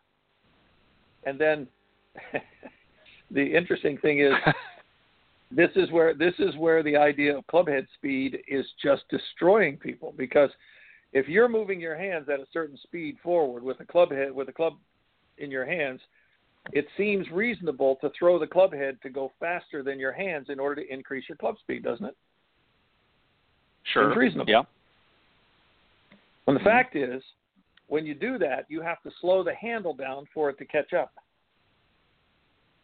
When we measured these things, people doing that, the club head speed was slower throwing the club head than leaving the club head behind the hands. And this is with the driver too. Hitting it with the hands ahead past the ball and the club head behind, and not having thrown the club head to try to catch up and pass the hands. It seems like a check swing almost with the shaft, with your handle of the bat out there. Right. Okay, and the barrel of the bat behind your hands at impact. Yep. Well, that's the powerful way to hit anything. And what it turns out to be, and this was a surprise, but it turned out to be that when we had people try to throw the club head to get more speed than that, the club head was always slower. Club head speed was slower when they threw the club head than if they led with their hands and the club head was following, was behind the hands at impact. Now, why can that hit it farther? There's two good reasons. Well, three good reasons. Number one, there's more club head speed when you do it. Number two, the loft on the club is de-lofted now, and you have less loft, so the ball will go farther with a less lofted club. Okay? If you throw the club head, you're adding loft at impact, and when you add loft, you hit the ball higher and shorter. So when we measured the tour players that we measured over there, we found this 7 to 8 degree de-loft with the driver. Now, there's a law of physics that says when a ball is thrown onto a hard surface or it hits a hard surface, the angle of deflection of the ball is equal to the angle of incidence. Meaning, if I throw a golf ball at 45 degrees onto a smooth concrete path, if I throw 45 degrees, it'll bounce up at 45 degrees on the other side. That's a law of physics. Okay? Mm-hmm. Yep. If I take a golf club, let's say I take an 8-iron, and I shoot a golf ball horizontally into the club face. Let's say I take a 45-degree club. Okay? Let's say I take a pitching wedge. Shoot a golf ball horizontally into it. The angle you're shooting it into the face at is 45 degrees down at the bottom there, isn't it? Between the angle, the straight line horizontally and the bottom of the club face, right? Right, exactly. Okay. It's going to bounce up 45 degrees to the top side. It doesn't bounce perpendicular to the loft plane in a golf club. It does not do that. So every golf ball, when you hit it, even with your hands ahead of it, the ball bounces off the club face higher than the loft is. We don't need to add loft. The nature of the physics of that impact is that the ball always bounces off a club face higher than the loft that you see. So I don't need to try to go under it more because that club is going to bounce it up in the air higher than the loft with every club, including a fairway wood, than a driver. The ball comes off higher off the club face on a driver than the loft is showing at that moment. Always will. So if you hit the ball, AJ, slightly above center of the sweet spot, you're really going to get some height off that driver head. But even at that, it's always higher than the loft that you can see. And yet everyone that picks up a golf club that comes to see me, they figure they have to swing up with the driver to hit it up in the air because there's not much loft on the club. And that's making the assumption that the loft that's showing is how high the ball goes. And it's not. The ball goes higher than the loft that's showing when you hit it. Seems almost impossible. And yet the physics it's interesting. Yeah, it's interesting.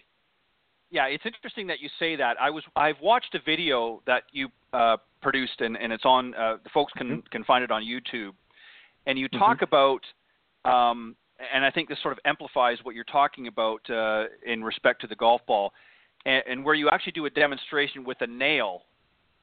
You've got two golf balls in the demonstration, and one has a nail that goes through the golf ball. Explain a little bit about that drill and what you're trying to explain to the folks that watch it, because it's very interesting. It's along the lines of what you're just talking about. Right, exactly. And the nail is something I came up with about 40 years ago. I figure if you're going to hit something, if you're going to take a nail, let's say it's a big 1 foot long nail, and you're going to drive it into a baseboard, and you have a sledgehammer to do it with, the sledgehammer, and try to hit it into the wall horizontally, would you swing under it and up? No. You swing horizontally into the nail, wouldn't you? Sure. If you had to hit the nail 15 degrees downhill into that because it needed to be tilted down, you'd swing 15 degrees downhill to drive it in, and you wouldn't worry about what my shoulder's doing, would you? You'd drive the nail. No, of course not. In the direction it was pointed. Right. You drive the nail. The nail indicates the direction of the force, doesn't it? Yep. Exactly. So if you have a golf ball with a nail coming out of it, and it's on a tee, and the nail is horizontal, it wouldn't occur to you to swing the club head in a U shape down there at impact, would it? No, of course not. You would simply drive the nail. You drive the nail forward as far as you could drive it forward. Mm-hmm. And it's a horizontal application of force, isn't it? That horizontal application of force, you'd have to take, if you took say a 10-5 driver, you'd have to lean that face forward, the handle forward, so the face wouldn't have much loft on it when it hits the nail, wouldn't you? Yeah, exactly. Otherwise, you're going to be hitting down on it. Well, you'll be hitting with a lofted surface into a nail that you're trying to hit horizontally. There's going to be loft on that. What would that do to the nail? It would screech it up instead of driving it into the wall or the baseboard. So when you're hitting it with the what you feel like is the face de-lofted to 0 degrees of loft, that would be the most efficient way to hit the nail horizontally into the baseboard, wouldn't it? Right. No, exactly. With that driver. Okay. Now, if you're going to drive the nail downhill, and when we measured the tour guys, we found that they were universally 15 degrees downhill with all their fairway clubs. 15 degrees downhill, not 2 or 3. 15 degrees is the difference between halfway between 3 o'clock and 2 o'clock on the clock face, halfway up from 3 o'clock to 2 o'clock. If you took a line from that point in between the 2 and the 3 and drew it to the center of the clock face, that's a 15-degree downhill angle. And that's what was universal in the tour guys that we measured. So this downhill thing is simply well, go ahead. What I was going to ask you is, why do you think then that the industry as a whole, and I mean, I don't want to, I'm not, I certainly don't want for us to throw anybody under the bus or anything, but why do you think the industry spends so much time teaching all of these different swing theories and swing mechanics that really are not beneficial to a lot of the players out there? And I understand there's marketing issues involved in that, but we're really not teaching the right thing to our students, are we? No, and we're not. And let me make this. This is kind of a strange point. Stay with me on this one, okay? I didn't tell you Sure. this, but back in 1963, I graduated from Penn State's School of Turfgrass Management, and went out and worked as an assistant green superintendent because I had grown up on golf courses, not only playing golf but working on the course and mowing and things. And I learned how to take all those mowers apart and grind them and do this, sharpen them and do all that stuff. My dad, being the tool guy that he was very helpful, and my brother and I both. Now, my brother was the golf course superintendent at Canterbury Golf Club for 39 years. You remember Canterbury in Cleveland? Yeah, Canterbury, sure one of the great old courses. Well, he was the superintendent there until he retired in 2009, and the USGA Green section named him their Man of the Year. My brother Terry, he was a great superintendent. But we grew up in that. I grew up in that sort of culture, if you will, of the turf guy and being able to make machines do what they're supposed to do and all that sort of thing. When you take the golf club and you want to do something with it, if you understand what the mechanical advantage is, I'm gonna run this by you. This is about moment of inertia, so stay with me. Okay. You know, everyone knows what inertia is pretty much. And the definition of inertia is the ability of an object to resist an acceleration, right? It has an inertia. It wants to sit still. Yep. The heavier it is, the harder it is to get it started, isn't it? And also the harder it is to stop it, right? Okay. Moment of inertia concerning something on the end of a moment arm, and it's the moment of inertia is defined as the ability of an object to resist angular acceleration. Now, a moment arm is any length object, and imagine a piece of rope 1 foot long that you're holding onto with your thumb and forefinger, okay? Just hanging down, a 1 foot piece of rope. Where you're holding it is the part that the rope goes around and makes a circle as a radius, doesn't it? Where you're holding on to it. Right. You could move the, right? Yep. Okay. So the moment arm is any length object where one end is held and the other end is free to move around that point. That's a moment arm. So that piece of rope is a moment arm. It can be made out of any material too. Steel, titanium, it doesn't matter. Graphite, could be anything, but as long as it's a moment arm where one end is held and the other end is free to move. If I take a 1 pound ball, or let's say I take a 16 pound bowling ball, and I put it on the end of a 1 foot rope. If I were to take another bowling ball and put it on the ground, it would be harder to get started than a 1 pound ball sitting next to it, wouldn't it? Because 16 pounds is harder to start than the 1 pound ball, right? But down at the end of where I'm rolling it, if there's a cinder block down there, it's going to be harder to stop the 16 pound ball than it is the 1 pound ball, isn't it? Yep, exactly. Okay. So if I take a 1 foot piece of rope and I put a 16 pound bowling ball on it that's hanging there and I'm holding on to it, and I have a cinder block sitting on the table here, and I swing it back, it's hard to get it started back. And then once I get it started moving and I stop my thumb and forefinger, the moment of inertia is what we're hitting that, because it's moving through angular space around that, with that moment arm, right? Around the thumb and forefinger. Right. So the way you calculate moment of inertia is you multiply the weight at the end, 16 pounds, times the length of the moment arm squared. Now, if I take 16 pounds and multiply that times 1 squared, 1 times 1 is 1. So I've got a 16 pound-feet squared moment of inertia, okay? And you know how much damage you can do with that 16-pound ball. If I take a 1 pound ball and put it on a 1 foot rope, I now have 1 pound times 1 squared, or 1 pound-foot squared moment of inertia, right? Yep. 1 times 1. If I take the 1 pound ball and I put it on a 4 foot rope, and I swing it toward the cinder block, now I've got 1 pound times 4 squared, because I have to square the length. That's 16 pound-feet squared moment of inertia. The 1 pound ball on the 4 foot rope is identical in moment of inertia to the 16 pound ball on a 1 foot rope. Imagine that. Hitting the cinder block would have exactly the same inertia. So the length of the moment arm is a significant issue when you're hitting a golf ball, because if you hit the ball with the handle forward, lean forward, and de-lofted those 8 degrees, and you look down at your hands, your left wrist is bowed forward and your right wrist is cupped. Is that fair to say? Yep. Okay. So that means that when you take when you take that thing and hit the ball with your hands out in front of it where they should be, you're ending up with a moment arm that goes from the club head up the shaft, up your left arm, and to your shoulder and into your neck. It's about a 7-foot-long moment arm. Okay? So if I had, just for the sake of math, if I had a 1-pound club head, and a 1-pound club head times 7 squared, I've got 7 times 7, which is 49 pound-feet squared moment of inertia. I have 49-pound head hitting that little 1.62-ounce golf ball. If I take,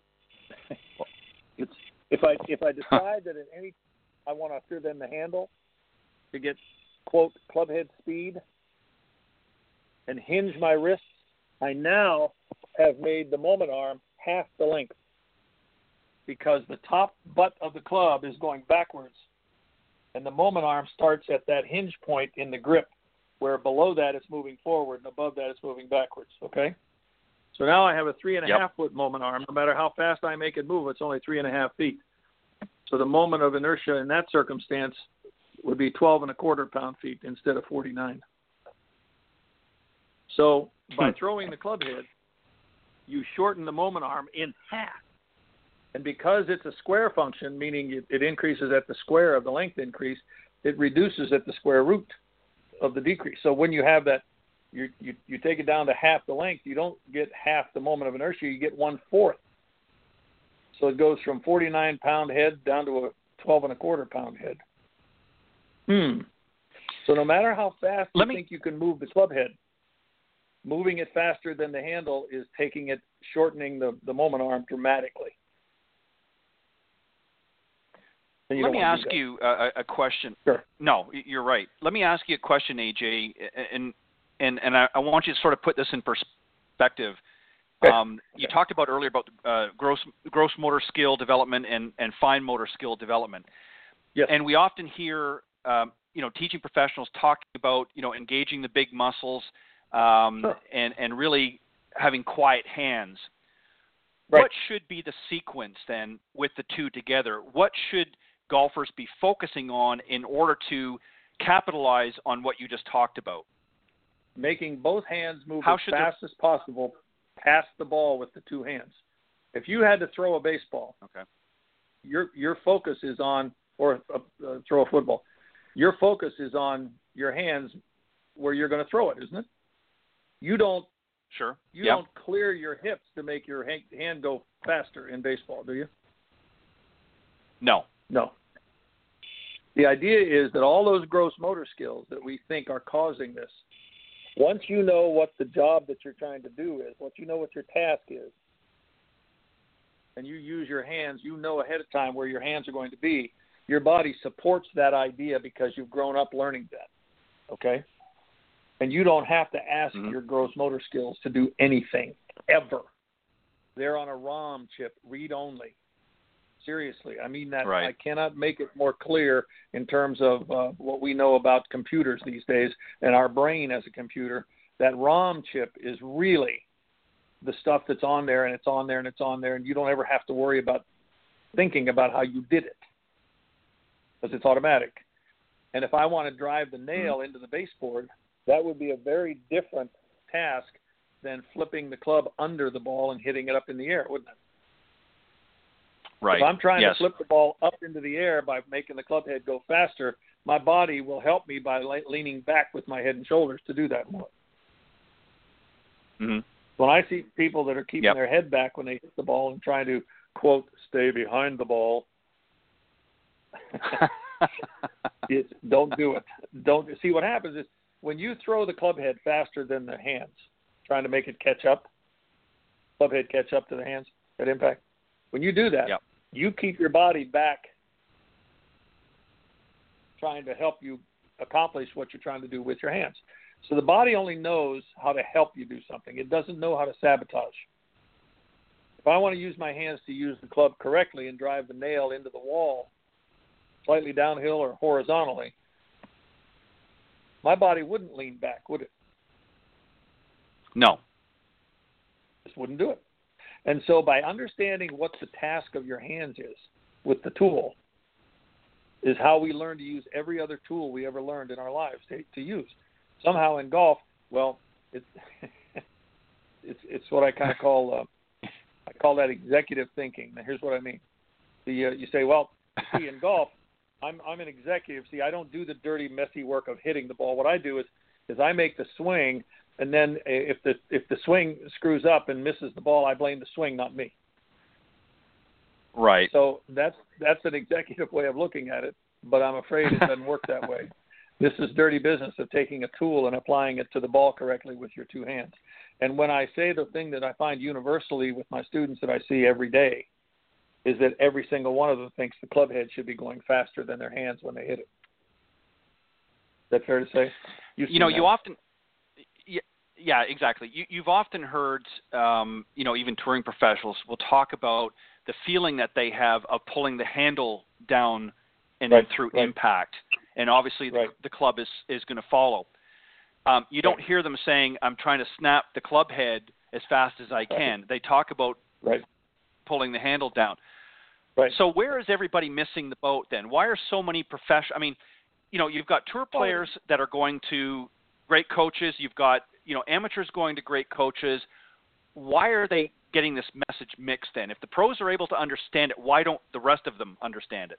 Well, I don't know if the pros understand it academically. They understand it feel-wise.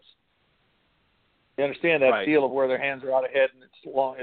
It's got great leverage at impact, and the ball doesn't weigh anything. And they just feel that they've got to be out there somewhere doing it. They don't know exactly what their hands are doing. They just know they got to be ahead, and they do, and then they've done that a million times. And that, and it's interesting because when you stop the hands or slow the hands down and throw the club head, that's when you hit the ball fat. And then everyone says, well, I was too steep, so I have to get more level. No, getting level was getting you in trouble. You got to come downhill at it and be steeper. But, oh, no, I'm too steep when I hit behind the ball. No, you hit behind the ball because you stop your hands and threw the club head. That's what causes hit behind the ball. Then if you miss the ground, if you're up a little higher, then you top it when you do that same swing. So you either hit it fat or top it. Those aren't the two things you want.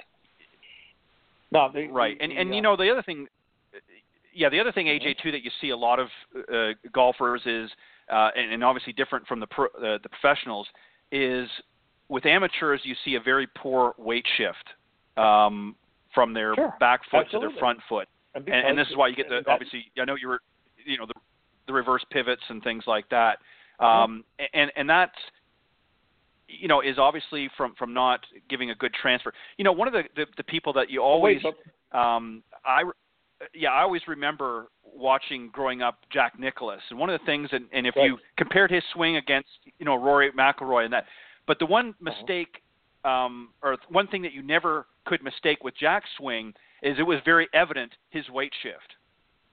Yeah, but you see the weight shift is listen to me. Let's go back to having the nail for a moment in the baseboard, okay? Sure. If I try to throw the club head underneath and up at it, my body will stay back and won't shift the weight forward. Right. It knows how to do that. So when you have a golf club in someone's hand and they're trying to swing under and up, their body helps them do that. Their body's not doing the wrong thing. It's doing exactly what it's supposed to do to help them use their tool the way they want to use it. But this is another thing we found with the tour players. 100% of these guys, the top of the club face, with every club in the bag, the top of the club face is going forward at a higher rate of speed during impact than the bottom of the club face. Mm-hmm. Now think about that a second, that picture. Top of the club face going forward at a higher rate of speed than the bottom of the club face. If you took a ping pong paddle and did that, that would be top spin, wouldn't it? Yes. Top of the club face, over the bottom. These are measured numbers, Ted. These are measured numbers. This is the top of the club face is going forward at a higher rate of speed than the bottom of the club face during impact. And 100% of the people I see on the lesson tee believe that the fastest part of the club face should be the bottom edge, the leading edge, it going faster than the top. Is that fair to say? Right. That picture? Right. That's exactly how they think. Yeah, that's how they think. That's exactly the picture they have. Well, that turns out to be 180 degrees incorrect. Now, it doesn't get wronger than 180, does it? If you're 180 degrees wrong on something, it doesn't get wronger than 180. No. So what we have is someone trying to use a golf club in a reverse way from the way it's designed to be used. On that level alone. And do you see how using the bottom of the club face to go faster than the top of the club face seems to fit our intuition of getting club head speed, doesn't it? And getting the ball up in the air off the ground. It takes care of both things. So I know I'm right. Make that bottom of the club go faster. That's the way it's supposed to be. And then you measure the tour players, and they're de-lofting at 8 degrees, and the top of the face is leaning forward at a higher rate of speed than the bottom's moving. What? Yeah. Now I know you can't do this in just a few minutes, but can you explain for the listeners out there? Excuse me, my voice is going a little bit hoarse here. What they need to be doing differently than what they're currently doing in order to Absolutely. complete the task that you're offering. Right. Take a pitching wedge. Go ahead. Go to the practice tee. Take a pitching wedge. Put the ball on a tee about a quarter of an inch off the grass, off the turf. Okay. Tee it up about a quarter of an inch, so you're not going to deal with the turf at all. Take the pitching wedge and try to hit the pitching wedge as low as you can hit it with the middle of the face on the back of the ball. Now, use face tape to make sure you're hitting it where you got to hit it, on the face. Right. But try to hit the ball as low as you could hit it. If you had to hit the ball, I want the ball played in the middle to slightly forward of middle in the stance on doing this. Not off the back foot. If you had to hit that ball as low as you could hit it with that pitching wedge, where would your hands be at impact? Forward.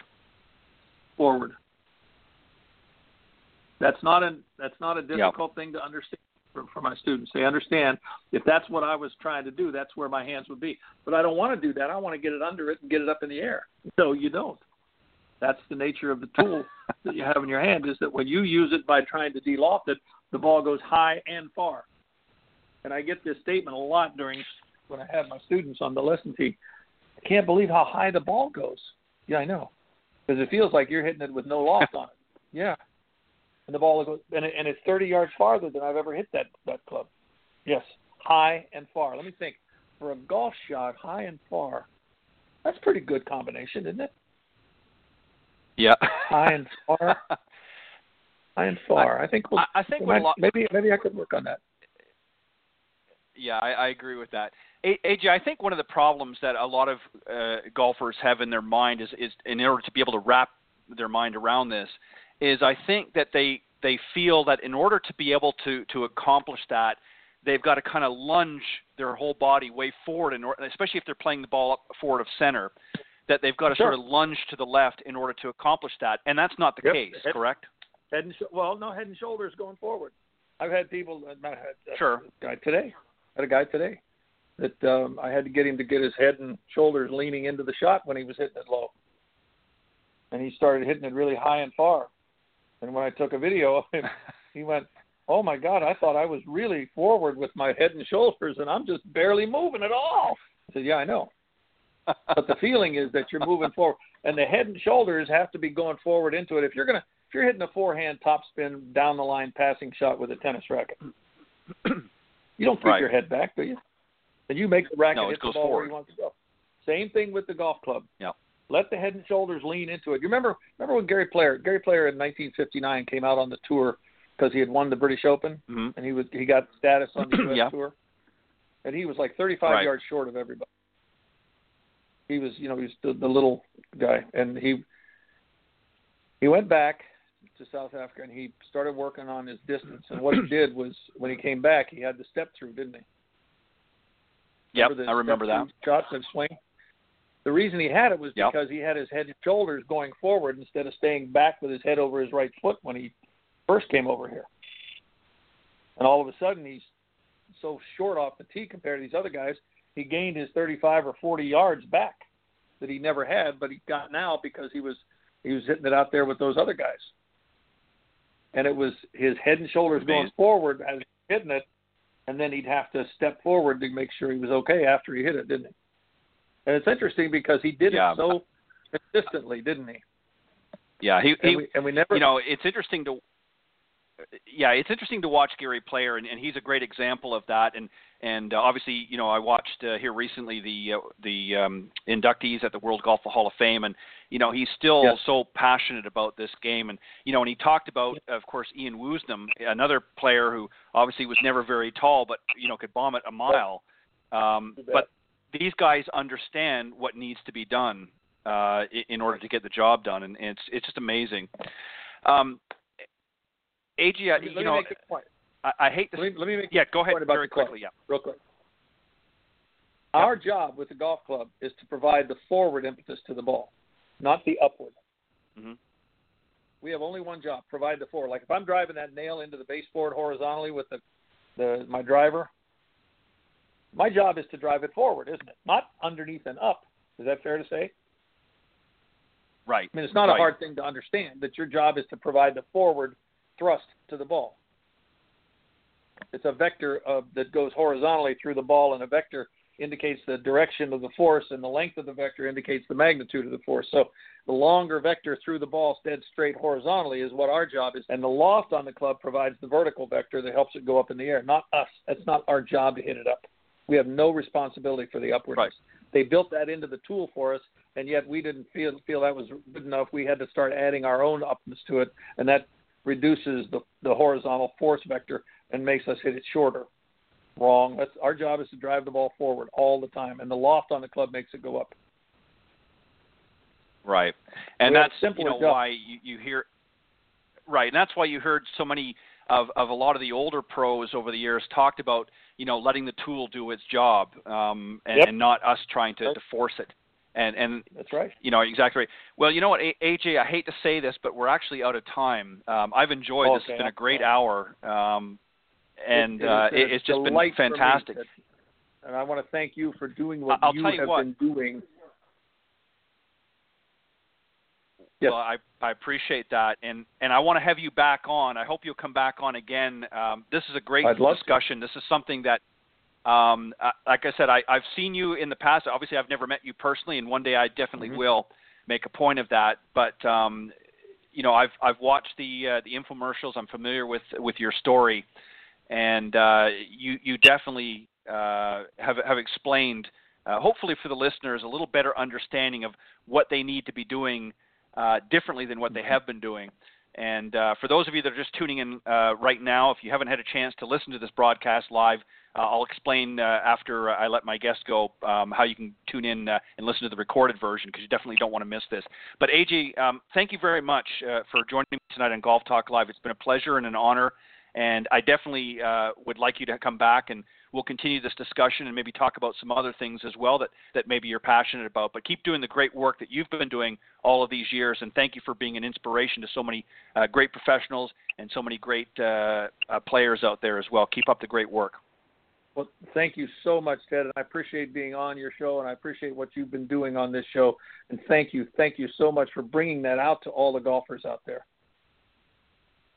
Well, thank you. AJ, my friend, you have a great weekend, and thanks, much continued success, and I'll reach out to you, and we'll set something up for maybe in the new year. How's that? That sounds great. I'd love to do it. All right. Thank you, AJ. Thank you, Ted. Take care, buddy. Bye-bye. All right, bye-bye. All right, it was my very special guest, AJ Bonar, great golf professional, been in the business for many, many years, been playing this great game for, as he said, for 65 years and teaching for 49, soon to be 50. Just a very interesting, and I can't, unfortunately, I don't have enough time to get in all of some of the things that I learned this evening, but and I hope you did as well. But for those of you that may be just tuning in a little bit late, go to blogtalkradio.com, type in Golf Talk Live up in the search key in a little bit. Just give it a few minutes here to compile. as the recorded version becomes available. It may take 10, 15 minutes. Just allow it to compile, and you can listen to the recorded version. And for those of you that are tuning in live, I hope you enjoyed this segment. I've been wanting to have AJ on for quite some time now, and I was glad to have the opportunity this evening. A great professional, a great asset to this game, and certainly some great bits of information that you can get out of this. So on behalf of all of the guests this evening, Bill Abrams, and of course AJ Bonar, I want to thank each and every one of the listeners out there worldwide for faithfully tuning into Golf Talk Live each and every week. And it's really through your participation and listening to this show that really gives me a great amount of pleasure and enjoyment.